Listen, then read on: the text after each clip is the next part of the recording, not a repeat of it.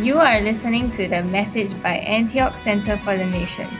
For more information, please visit www.antiochcenterforthenations.org. Thank you.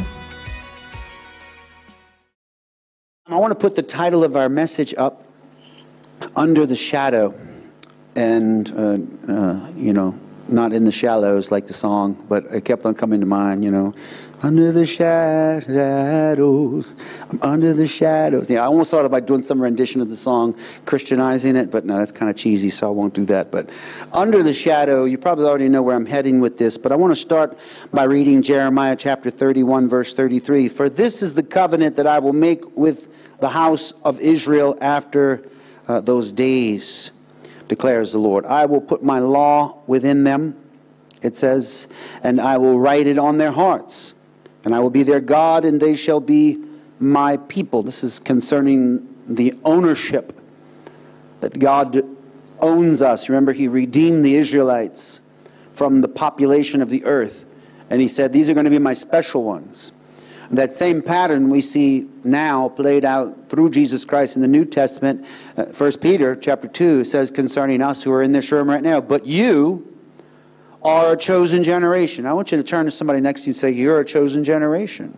Anybody, yeah, just a simple exercise.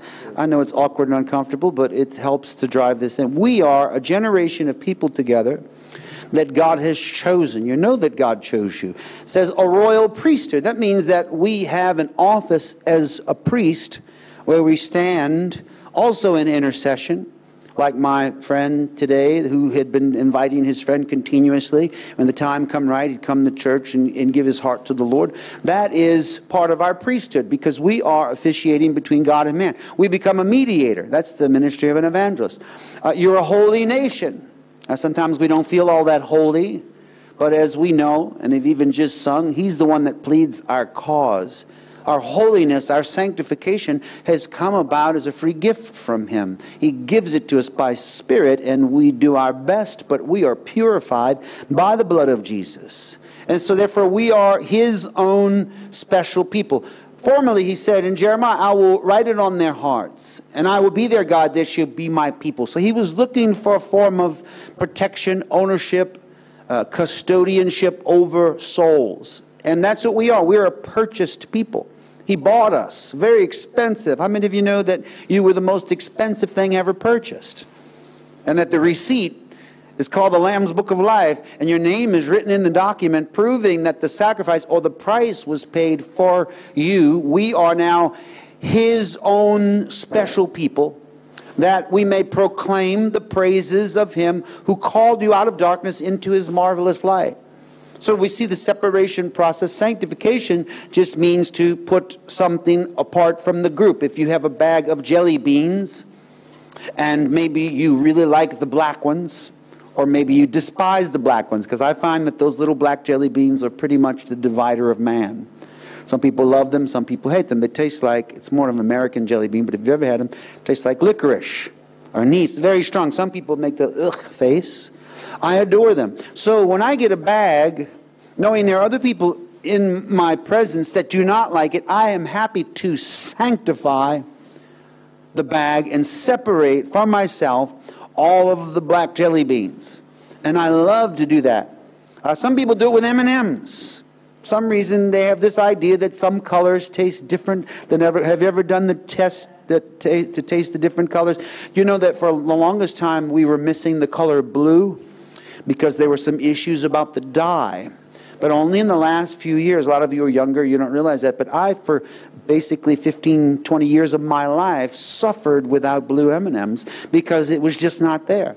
So when the blue M&Ms came back, also, I was so happy, look at this, there's blue M&Ms now, and I would separate them. That's what this word means, to sanctify, to call apart. The very name of church is called out of darkness into light, but called into this sanctified group. And we all sit here tonight hearing the Word of God. We come here for that reason, to hear the Word of God, because out there is the darkness, out there is the lack of the knowledge of Christ. In here, when we come together and study these passages and learn, light is shining brighter and brighter, and we are sanctified because we are a chosen generation, a royal priesthood, a holy nation.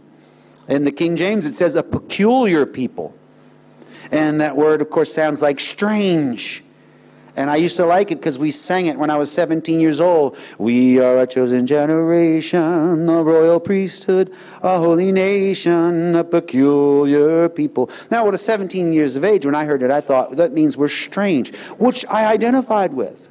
Because I was strange. I was not your ordinary kind of a person. I liked it. I don't mind being peculiar. Remember, David's bodyguard was peculiar. He was different than all the other mighty men. He didn't quite fit in, and so David made him his bodyguard. God likes uniqueness. But he's called all of us with a specific purpose. We are a chosen generation. We are a royal priesthood, a holy nation, his own special people. How many of you are glad that you are his own special people? Remember, Malachi 3:16 says that, and those that love the Lord spoke often one to another about him, and he heard from heaven. And a book of memorial was prepared for them. So that means that when we are together in this group talking like I'm doing right now, he's listening. Every time we do this, God tunes into exactly what's taking place. He takes all of it into account, and he processes that moment. He marks it to your credit, if you would, and he knows that you are learning, growing, expanding, because that's our process. So I thank God for the opportunity to do this. Now, David in the Old Testament probably had the best grip on what a spiritual life was. Because we know it wasn't quite like it is in the New Testament. But David was one that was after God's own heart, as it said. And he, by grace, was sanctified by God, separated him. He even broke laws. He did things that were against the law of Moses, and God didn't care. Because he had a special relationship. He absolutely did the wrong thing with the ark. Of course, there were problems, but he put it in a tent. It was supposed to be in the tabernacle, exactly prepared according to the specifications, right? It was very specific. He didn't do that. He just put up a tent. And he spent time in there, in that tent, with the Ark of the Covenant. And they call that the Tabernacle of David.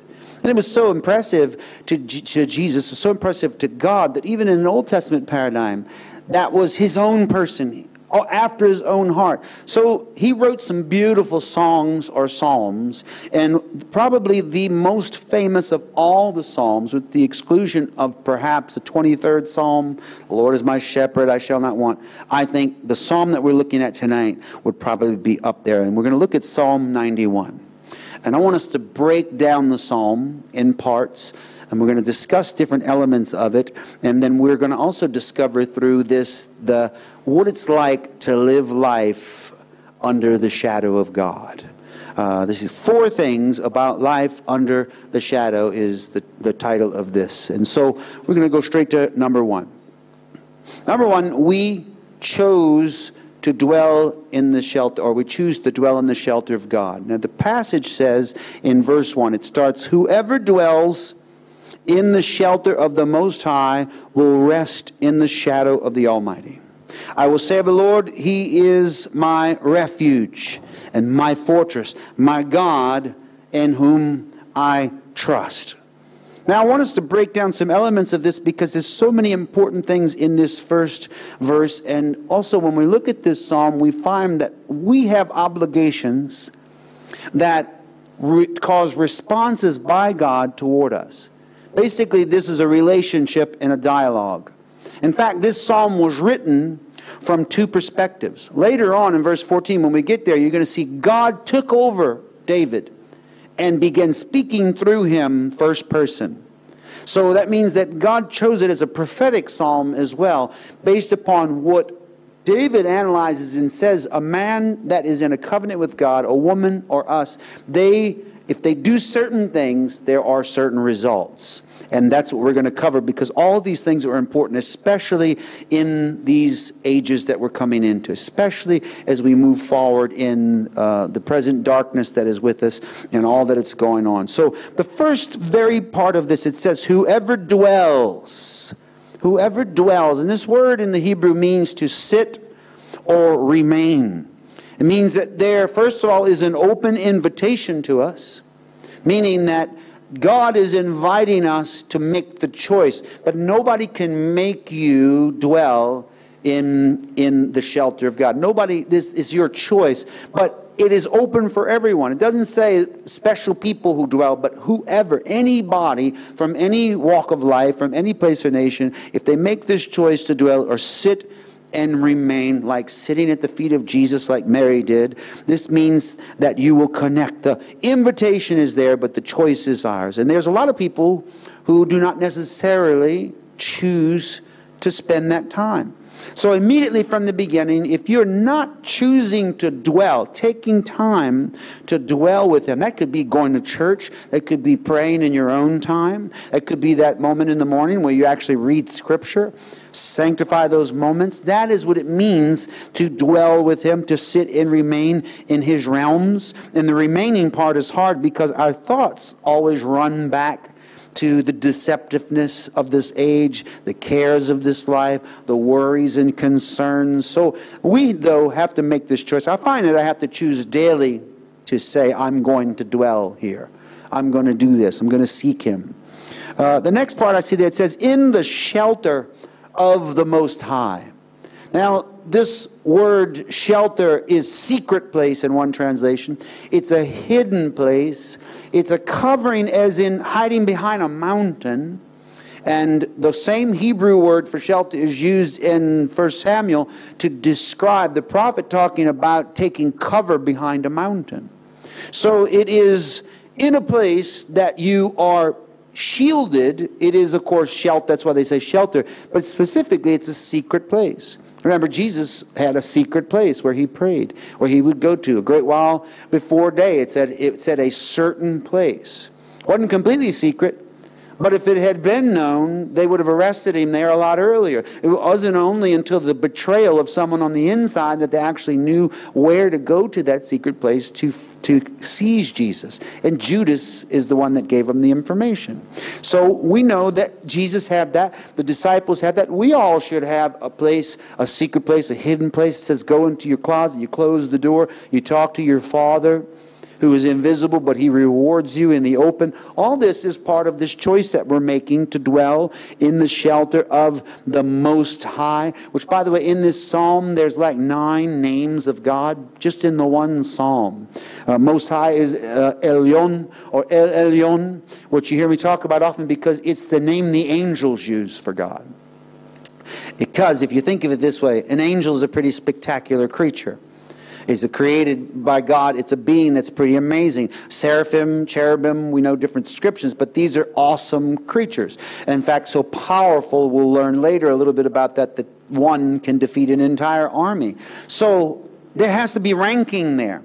And Jesus said that there's ranking. If there weren't, the kingdom could not stand. But so therefore, His rank, God's rank amongst the angels is the Most High. He's the supreme one. Everyone else is subject to that. And it was only when one angel decided to share that name, I will be like El Elyon, he said. And that word in the Hebrew means equal to. And that's where the beginning of Lucifer was. It started with that rebellion. This angel decided, well, I can be like him. No, this is his shelter. We're hiding under the Most High being, the Most High existent one that is self-existent, which is so powerful. And so this place is a spiritual place in reference to our relationship with God, yet it manifests, even though it's a spiritual place, it manifests very real physical results. The more time we spend in that place, the more changes out of that place. The less time, consequently, we spend in that place, the less changes out of that place. I'm not saying you have to stay in a place of monastic meditation for 12 hours a day. And it's okay if you do, but that might just be on certain occasions. But you do need to spend some time. I do find if you do the calculation of a day is like 1,000 years, then maybe every minute you spend in there is like 1,000 minutes on the outside. You can calculate 1 to 1,000 ratio, maybe. I don't know. I'm not coming to put a formula for you. I'm just trying to say sometimes prayer potency is more important than its length of time. So we focus. We go in the shelter of the Most High. John chapter 3, verse 8. Because remember the comparison to the wind that Jesus mentions here. The wind blows wherever it pleases. You hear its sound, but you cannot tell where it comes from or where it's going. So it is with everyone born of the Spirit. How can this be? Nicodemus asks. because he's having trouble understanding this. But when it comes to our prayer time, when we go to this secret place, we have to strive to understand. And if I was speaking to someone recently, witnessing to them, this is someone who does not believe in God. And I spend, every week I have a meeting with a certain atheist, and we talk a lot. And it's so hard to describe these things. They just don't get it. They cannot grasp, how can it possibly be? And that's exactly what we see. I'm not saying Nicodemus was an atheist, but he was not spiritually minded, which blew the mind of Jesus away. How can you're a teacher in Israel, and you don't know this most basic stuff? That we are spirit, that we relate in spirit. And so we know that our relationship to dwell in this secret place of the Most High is dependent upon our spiritual discernment. We need to go to this place in spirit, accept and believe it. And so it's like the wind. We might not be able to see it, but boy, it's force on the outside. You can always tell. It has great effect in your family, in your home, and all these. It says now, it continues, I will say of the Lord, he says there. Now, he that dwells in the secret place of the Most High abides under the shadow, and they make this statement of saying, I will say. And it's interesting here, it says that where it says this, that one of these words that he speaks, it is a specific declaration. That word say is not just translated say, like speak, but declare, make a declaration. So it's important that I will say of the Lord. Salvation comes that way.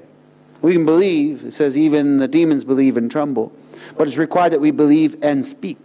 And so voice-activated placement, the psalmist makes this commitment and says that he's my refuge, which is a stronghold. He's my fortress, which is I will say of the Lord. Make the declaration all the time as you shift to that place. The shelter of God is where we will go. The shadow of the Almighty. When I think about that fact that he extends over us, this word means it's like a tree. If you stood under a tree, right? You get under the tree, that's where the shadow rests upon you. In other words, you have to be under God. You will receive power after the Holy Spirit comes upon you.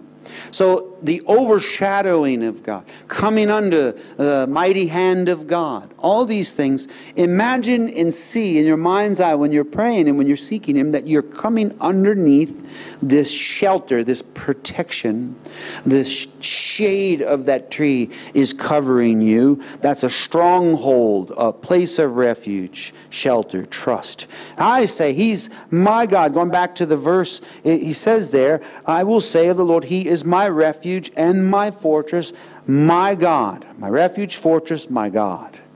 My refuge, my fortress, and my God. You think, what's the difference between refuge and fortress? Well, one of them is for retreat and one of them is for advance. A refuge is where you go to hide away. You need shelter. Maybe from the storms or issues, you need the protection and the covering. But the fortress is a reference to a military encampment, a place where you are making advances. So we go forward, sometimes we pull back. We go far. Jesus did this in His ministry. He would make great headway into communities, preaching and teaching. Then what would happen? The persecution would arise to such an extent, what did He say? He would flee. He would go away. And He did that on and off. Sometimes we do, sometimes we don't. You live your life with that understanding that God is in both places for you. While you are advancing, He can be a stronghold for you. A strong fortress. But when you're pulling away, He's a place where you can find rest, where your enemy cannot touch you, and you can take a rest there and be renewed. Times of refreshing coming from the presence of the Lord. So we go on now to the next one. We enjoy safety under God's wings. It's interesting to note that concerning this word shadow that we were talking about, that 9 out of 10 times that the word is mentioned, it's in reference to wings and feathers. And those are always the wings of God. And some people think, well, then God has wings. No, I'm not saying God has wings. It is a metaphor.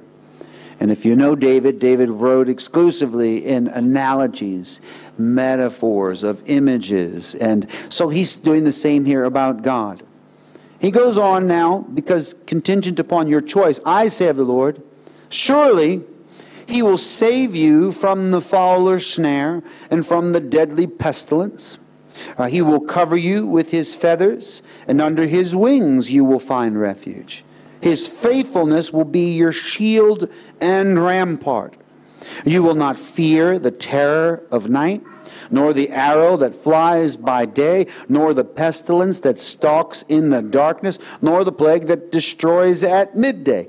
1,000 may fall at your side, and 10,000 at your right hand, but it will not come near you. You will only observe with your eyes and see the punishment of the wicked. There's so many wonderful things going on here about things that we commonly fear. So we break down, the verse says, surely he will save you. How many of you believe that he has the ability to save you? That's why we call him Savior. So this is not a theory, this is a fact. There's no doubt in the words, surely. That's why it says surely. Not like maybe he will save you, but surely it's a given that he will do this for you.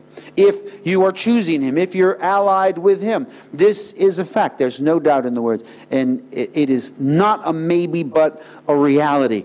From the fowler's snare, it says. Well, what is that? Well, it's a trap. He saves us from the traps and schemes. The Bible says we're not ignorant of the devil's devices.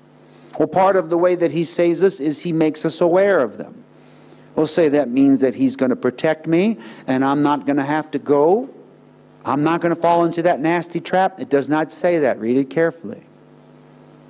Why would you need to be delivered or saved from something that did not trap you? This means after the fact. I like what Jesus told his disciples. Satan has sought to sift you like wheat. And he did not then say, but don't worry about it, guys. I got you covered. It's not going to happen. I'm not going to let that. How would I ever let that happen to you? No, he knew things have to happen. The concerns of man would say that that would never happen. And that's why he said, get behind me, Satan, to Peter. When Peter, upon hearing that, he said, I'm going to be handed over and crucified. That'll never happen to you. Because it's a part and process of it all. So this psalm is not saying, I will never fall into any trap. No, it's saying you're going to fall in the traps. Satan has sought to sift you like wheat. But I've prayed for you so that when it's all finished and you are delivered, you can strengthen your brothers. How would I do that? By telling them, look, I was blind, but now I see. I was lost, but now I'm found. This is the state I was in. My life was in such disrepair and such duress had come upon me, but he delivered me out of all these things. That testimony, the power of that, from the fowler's snare. Surely he will save you from that. It says, from the deadly pestilence. So he saves us from the threat of death. And death is swallowed up in the victory of the cross. That's what the psalmist said also, that death, where is your sting? I remember one time we had an accident. We had a blowout on a mountain road in Mexico. And these roads were windy along the mountains. They would go high and come down. And the tire blew out. And the car I lost control of the vehicle. It was a moment that I was traveling at over 100 kilometers an hour. And I remember very clearly looking out of my wife's side, the passenger window in the vehicle. It's the opposite in that country. The steering wheel is on this side. My wife was there. I was watching the highway coming at me at full speed through her window, which means the vehicle was moving completely sideways. When the tire blew out, boom, the rubber flew everywhere, and you hear that flap, flap, flap, flap, flap, flap. The vehicle spun out of control. So for a great while, going down the hill, down the mountain road, the car was going sideways at a very high velocity. Just then it hit and spun, the tail of it spun around, and we hit the cement divider between the two sides of this highway. And then the vehicle, we pulled off to the side, put the brakes on, and stopped. And when I slammed on the brakes, when I released, we went back against the seats, and we started laughing. How many of you think you have the peace of mind in a moment like that, outside of being insane, that in that moment, the first thing you would do is laugh? We literally started laughing. And the first words out of my mouth were, "Death, where is your sting?" I just was so aware in that moment that impending death could have been a destructive thing to me. It did not happen. And so we stepped out of the vehicle. That was the moment when my son was just, 2 years old, a little over 2 years old. And he walked back in the road as I was checking the vehicle. I thought for sure the vehicle would be demolished. It wasn't. Only the tire was damaged. There's a couple of little scrapes. And the plastic tail light, the red tail light, was shattered, which we replaced later for like $10. It was unbelievably inexpensive. But that was broken. And my son second after my vehicle, now I realize my son is walking down the highway. So I'm like, oh, my son. So I run after him, and he's standing there looking back in the highway where we come from. And he picked up and he pointed. When he pointed, I looked at what he was pointing at, and I saw the bits of the red broken plastic from the taillight spread out on the highway. So I could see also the black marks on the road, and I can see where we hit the embankment, because it was there. But then my son, these are his actual words, my wife was there to witness it. He said, "Look, Daddy, see Jesus?"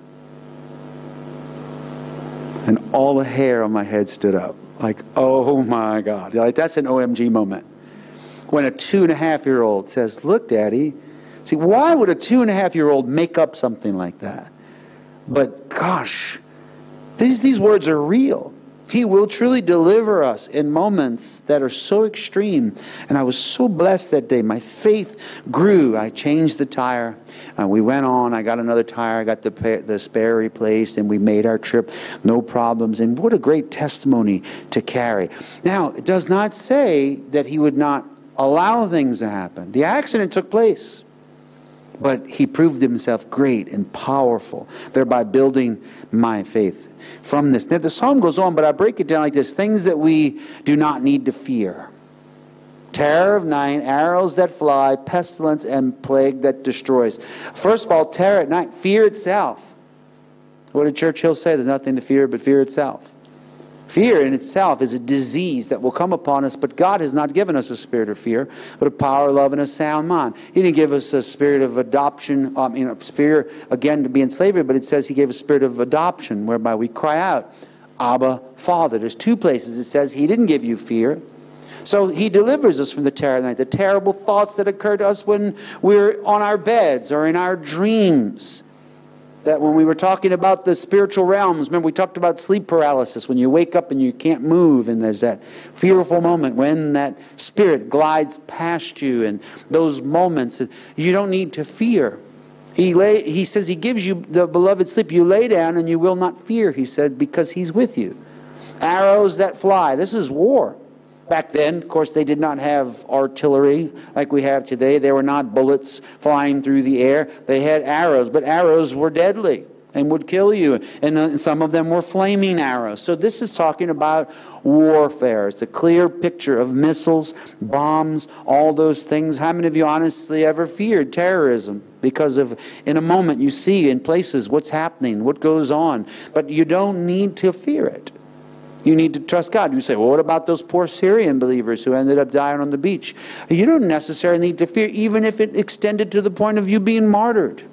If you have a place of trust, then it will alter the way you perceive all things around you. And you can rest in that place. Pestilence. That's pandemic. The viruses and diseases on the earth. That's the bird flu and swine viruses and West Nile virus and whatever else. It seems like every month or two there's a new virus that they're talking about and some new injection or inoculation that they're recommending that you get. But we serve a God that is able to best any virus. How many of you know that? It's so clear here. It does not matter what's out there. We don't need to fear. We're not like those people out there that are concerned with these things. We don't have to fear that. Plague that destroys. Whatever causes destruction. Who's destructive? Terrorism is destructive. Governments, regimes, ISIS. There's all of these things. Well, I'm so afraid of that. You don't need to. It says 1,000 may fall at your side, 10,000 at your right hand, but it will not come near you. How many of you believe these words? Now, it's a fact. There will be thousands that die. There will be tens of thousands. And there's no promise that you're not going to find yourself in the middle of that. It says, one side over here, 1,000 people are dying. Over here, 10,000. Right that close to you. But it will not come to you. When in 97, I copied this down because I researched today to make sure that my statistics were accurate. And this Acapulco storm that was called Paulina. Hurricane Paulina ravaged Acapulco, Mexico in October of 1997, which means that this is a date in the same month, but back then in 1997. 2 weeks of torrential rains, floods, and landslides followed. At least 2,500 people died. In one poor neighborhood, on the banks of which had been an almost dry riverbed, 400 people were buried alive before they could escape or be rescued. Despite acts of incredible heroism which occurred during the hurricane and floods and in the following days, the initial rescue efforts were hampered by the lack of infrastructure for emergencies of such scale. The firemen worked alongside volunteers for 15 days, taking out catnaps in the trucks. They did everything they could, but I was there in the middle of this. We worked extensively. And when I read this scripture, I know exactly what it means. Most of you have heard the story. That morning after that hurricane hit, I walked out of my house. I saw vehicles driving very quickly up the roads of our neighborhood. So where are they going? Something's happening up on the mountain. And I had no idea. I just knew that it rained like I had never seen rain before. The rain was so heavy it came in sheets. There were translucent, clear sheets of water falling. Not drops, but there were sheets of water. It's a very rare phenomena. But in fact, that storm, when it hit, within 1 hour, there was the equivalent of a year's rainfall in that one intensive burst. And that morning after that, I woke up, and that's where I went around back just behind our house, just like a block away, and I saw a sight that I had never seen before. And I remember thinking, that's such a strange sight. Why would people sleep under a blue tarp in a parking lot? Because they had covered the bodies with plastic tarp. When you see actual death to that scale, you're not thinking, oh, they're dead. You're thinking, why are they sleeping? Because you don't get to see that thing. You don't want to see that kind of thing. But I saw it. Hundreds of bodies. And the tarp covered over them. And they were pulling out more bodies. Then the next thing I saw looked like some scene from the movie The Walking Dead, or one of those shows. The people were covered in mud. Most of them were naked, because the mudslides actually tore all their clothes off their bodies, and they were just wandering, covered, caked in mud. We immediately did everything that we could. The infrastructure was not there, as this article says, and it wasn't. We were the ones somebody had just given me a brand new Toyota Land Cruiser, 1995, 96, when they gave it. So I was using that to ferry food out of the parts that had food back and forth to hundreds of people. Long story short, when the time came, they invited me to preach the gospel to them, and hundreds of them prayed to receive Jesus as their Savior. Dozens of churches were planted as a result. Those churches are there to this day. I'll be there 2 weeks from now. When I go to there, to this day, people come up to me, hold my hands and cry and say thank you. And I have no idea who they are. I say, my grandmother told me about all that you did. And wow. Now, this is interesting concerning this scripture. When that happened, we had church people. We had a couple of hundred people that we were connected to in our churches. I immediately wanted to find out. The Bible says, do good to all men, especially those of the household of faith. So if there's needs, as these finances started coming in to help in this time, I found out who in the church has needs, who lost property. We could not find even one single church member that not only didn't lose anything, but no water came in their houses. We found church members that had houses completely integral with no damage, and both right and left to them, the houses were destroyed. Miracles for every single church member. That is a reality. So to see it lived out like that in that time, it was so faith-building for me. You will only observe with your eyes and see the punishment of the wicked. Now, I'm not the one saying that those people were wicked. I just know what happened, and my eyes saw it. We're only going to see on the news, the streets around us. Don't look at the news. I look at the news and laugh very often. It is so negative, I find it humorous. And I'm a wordsmith. I craft phrases. I love the way that they phrase the words, because it's very specific. They're crafting them. Someone who's not paying attention to that, it'll melt your mind, and you'll believe. Don't Don't believe it. Don't believe it. Number 3. I love this psalm. We're protected by God and His angels. I told you we were going to talk about angels a little bit because they're here. In fact, the passage we're about to read is so important. Satan used it against Jesus. Goes on to say here, Psalm 91 verse 9, if you say, the Lord is my refuge, and you make the Most High your dwelling. Now this is contingent upon the first verse we saw. Whoever dwells in the secret place of the Most High shall abide in the shadow of my, and I will say, the Lord, He is my refuge. They say, now, if you're doing that, this is what the psalmist is saying. If you say, the Lord is my refuge, and you make the Most High your dwelling, no harm will overtake you. No disaster will come near your tent. For He will command His angels concerning you to guard you in all your ways. They will lift you up in their hands so that you will not strike your foot against a stone. And you will tread on the lion and the cobra. You will trample the great lion and the serpent. So it says that He will command His angels concerning you. And think of how strong an angel is in the stories of the Bible. And consider that there are angels tasked with protecting and caring for us. They'll carry you if they have to. I have a sister, a dear sister of mine that I knew years ago in the same city in Acapulco when we were working there. Her name was Alicia Flores. And Alicia was a very avid evangelist. And so she would take groups of people from the church, 4 or 5 at a time, and they would go to every little village they could find nearby, that they within walking distance or of bus rides, and they would go preach the gospel.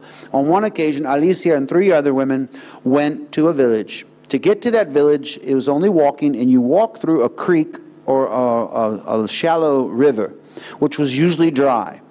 And when it would rain, some water would rush through there. So anyway, they walked in that day, went to the other side, got to the house, preached the gospel. People got saved. There were some healings that took place. And then it started to rain. And the owner of the house immediately said, you want to leave now because the water will rise and you'll get trapped here in the village. And so, because, it's very common in poor villages like that. The rain will lock you off there. So they said, okay, we'll go. So anyway, they go, and the rain's starting to fall up the mountain. And the first woman sees that the water is flowing, moving quickly now, but it's only about, shin deep. So she makes her way through, gets to the other side, and the next woman goes in. By the time the second woman is going in, it's to the knees. And that woman is fighting the current more. And it's swelling so quickly. The third woman gets in and it's waist deep. And they are reaching her while Alicia is holding her arm from the opposite side, letting her down into the water, not wanting to let her go because she's starting to slide. And Alicia is the last one. And they immediately thought, don't try, because it was swelling that quick. But she went in anyway. And by then it was up to her stomach and then to her chest, and her feet started sliding and the water was rushing downhill. So if she lost her balance in that, she would probably die. Because that happens all the time in village areas like that.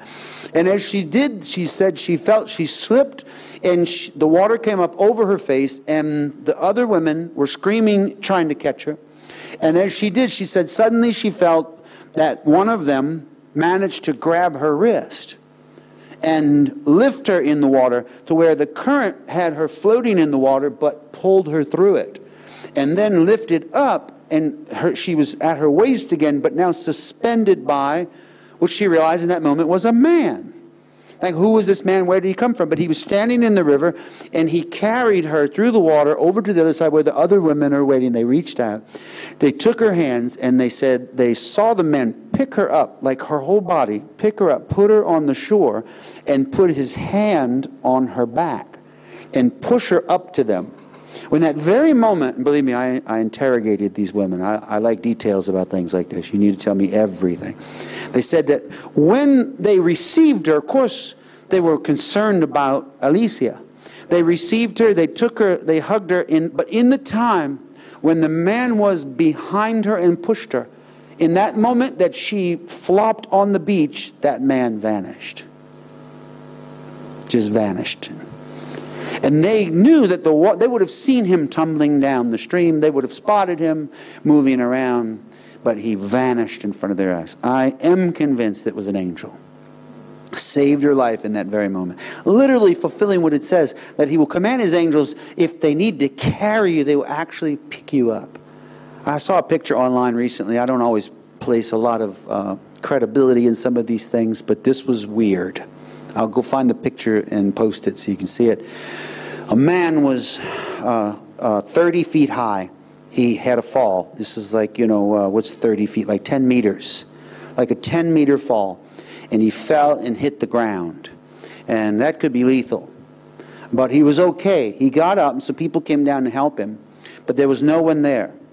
Later, the ambulance came. They checked him out. And the EMT, or the emergency medical technician, said, "Who was with you when you fell?"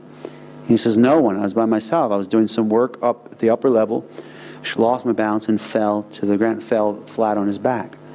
And they checked his head. He didn't have any injuries or any problems. There was only one injury on his body, and it was bruises on his back. And it was exactly the shape of a hand. But the hand was like that long. Big fingers. But it's very clear that it was the hand, the thumb, and you can see like somebody grabbed him, but with such force that it embedded into his skin and bruised his flesh. And so what was that? I don't know, maybe somebody may say, well, he hit the ground in such a way that the rocks or whatever made the form of a hand. No, it was not.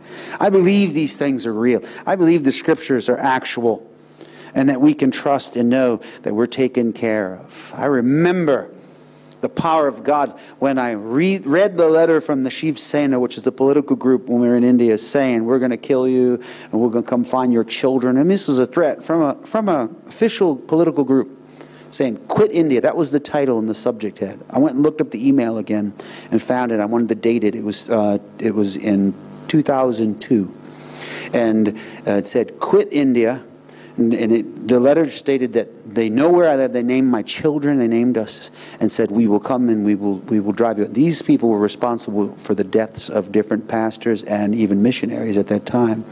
And so I was afraid.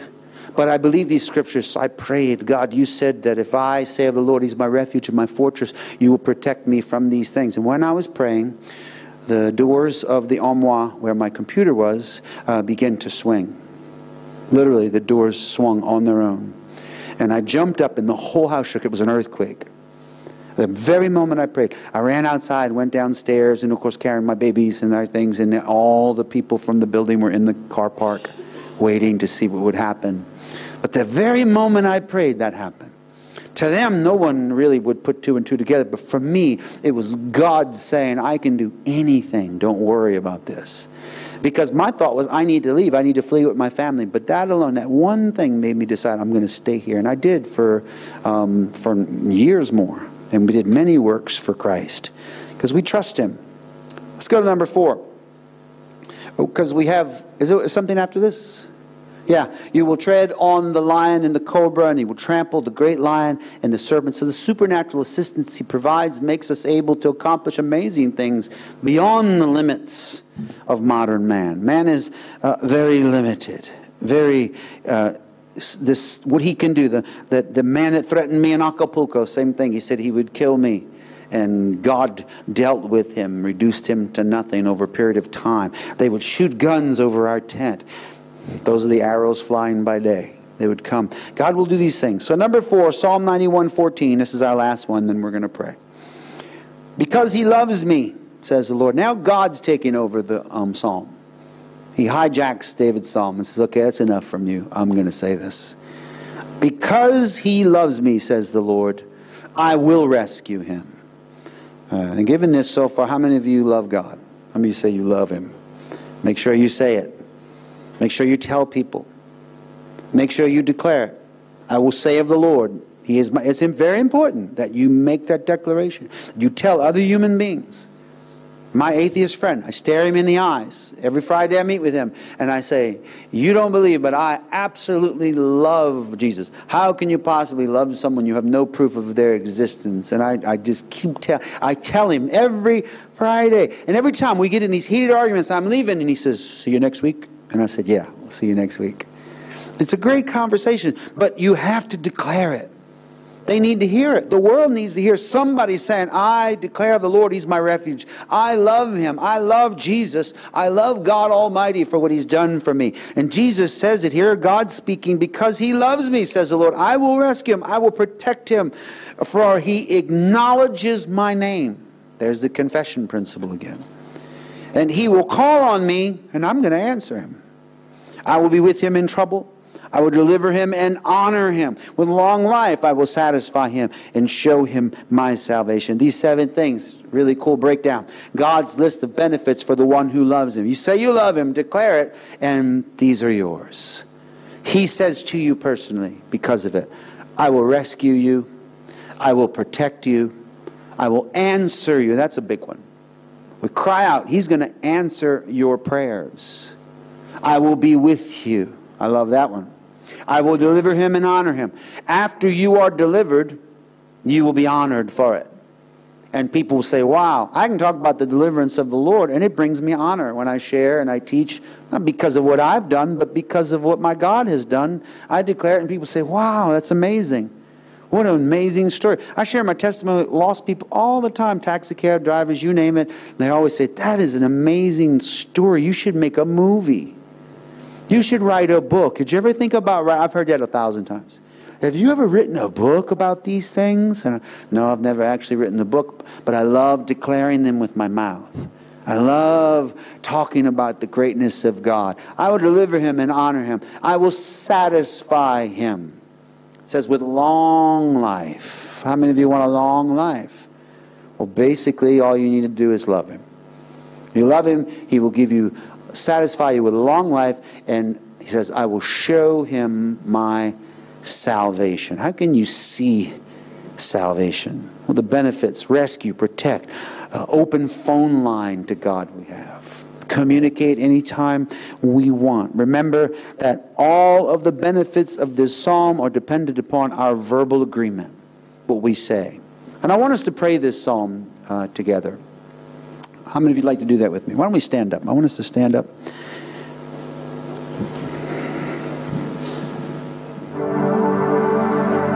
God is so wonderful. These words are truth. In him is life. Life is the light of men. And the darkness couldn't comprehend it. It was brighter and stronger than darkness. Thank you, Jesus. Okay, I'm going to read, and as we do, I want us to read it together. We're going to do that classic thing. The Bible says that the public reading of the Word. Timothy was told by Paul to make sure that you do public readings for 2 reasons: that people hear it, but also that you could read it together. It's very common in Indonesian churches, right? All the time. Put the scripture up, everybody read. Do that in Mexico too. We don't usually do that because I'm too busy running my mouth talking about it. But we're going to go through this and read the whole psalm slowly together so you can just follow my lead. Make sure I have the same copy. So it says, okay, 1, 2, 3. As I dwell in the shelter of the Most High, I will rest in the shadow of the Almighty. I will say of the Lord, you are my refuge and my fortress, my God in whom I trust. Surely you will save me from the fowler's snare and from the deadly pestilence. You will cover me with your feathers, and under your wings will I find refuge. Your faithfulness will be my shield and rampart. I will not fear the terror of night, nor the arrows that flies by day, nor the pestilence that stalks in the darkness, nor the plague that destroys at midday. 1,000 may fall at my side, 10,000 at my right hand, but I will not come near me. I will only observe with my eyes and see the punishment of the wicked. As I say, the Lord is my refuge, and make the Most High my dwelling, no harm will overtake me. No disaster will come near my tent. For you will command your angels concerning me to guard me in all my ways. They will lift me up in their hands so that I will not strike my foot against a stone. I will tread on the lion and the cobra. I will trample the great lion and the serpent because I love you. You say you will rescue me, that you will protect me, for I acknowledge your name. I will call on you and you will answer me. You will be with me in trouble and you will deliver me and honor me with long life. You will satisfy me and show me your salvation. Amen. Thank you, Jesus. Let's sing that song again. You plead my cause. You plead my cause. You right my wrongs. You break my chains. You overcome. You gave your life. You gave your life to give me mine. You say that I am free. How can it be? You plead my cause. You right my wrongs. You break my chains. You overcome. You gave your life to give me mine. You say that I am free. How can, sing it one more time with me. You plead my cause. You right my wrongs. You break my chains. You overcome. You gave your life to give me mine. You say that I am free. How can it be? How can it be? Thank you, Lord. Just say thank you to him.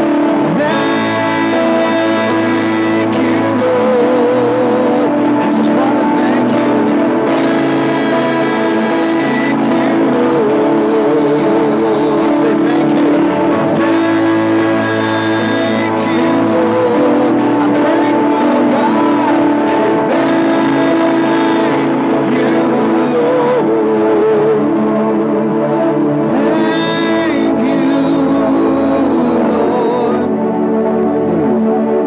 Thank you, Lord. All my life you've been with me, guarding and protecting, keeping me safe from harm. So I say thank you, Lord. I'm grateful, God. Thank you, Jesus.